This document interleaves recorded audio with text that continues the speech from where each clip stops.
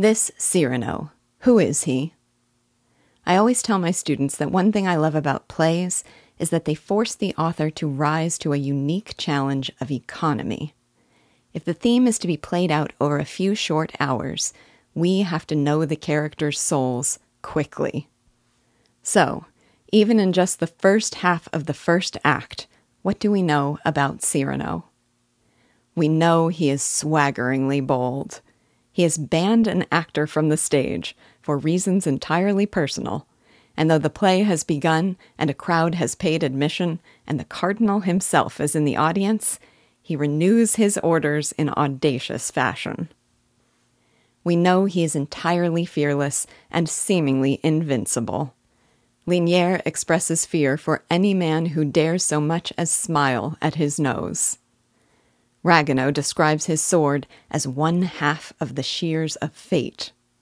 And Cyrano himself describes all potential combatants as those who wish to die, saying that to the first one who falls, he'll build a monument. We know he is a man of independent spirit and judgment. He stands up, very literally, against a crowd. He scorns the idea of a patron. And just when we have the sense that the gentleman in the crowd is the man of judgment and taste, Cyrano sets us straight in a line I love. The Old Citizen. But you closed the play, La Chlorise, by Barrault. Are we to miss our entertainment merely? Cyrano. My dear old boy, the poetry of Barrault being worth 0 or less, I feel that I have done poetic justice. We know he is a brilliant wit, whose bravado is accompanied always by flamboyantly clever humor. As evidence, virtually every line he utters, putting aside those that arise from the deepest sincerity of his soul. And it is those that reveal to us that he is a poet and a romantic. When we meet Christian, we learn of his fears that Roxane might be an intellectual, since he is a soldier, and hence a man without wit. But Cyrano is proof positive that the two are not mutually exclusive.